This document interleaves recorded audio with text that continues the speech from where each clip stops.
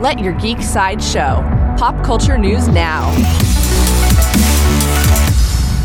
Hi, this is Andrew, and here are your pop culture headlines. Coming soon from WB Discovery, Our Flag Means Death creator and showrunner David Jenkins shared an update about the series. He confirmed that Season 2 has wrapped production.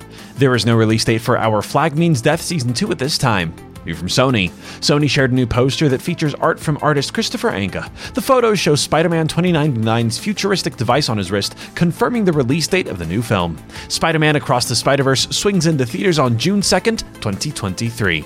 Coming soon from Star Wars, director Patty Jenkins shared an update about her projects. While Wonder Woman 3 is no longer moving forward, she did confirm that she is continuing work on Star Wars Rogue Squadron. There is no further news about Star Wars at this time. New from Lionsgate. According to Deadline, Lionsgate has cast Norman Reedus in their film Ballerina, the John Wick spin-off. Reedus is known for his role as Daryl Dixon in The Walking Dead. Details about his character in the John Wick film are being kept under wraps. There is no further news about Ballerina at this time.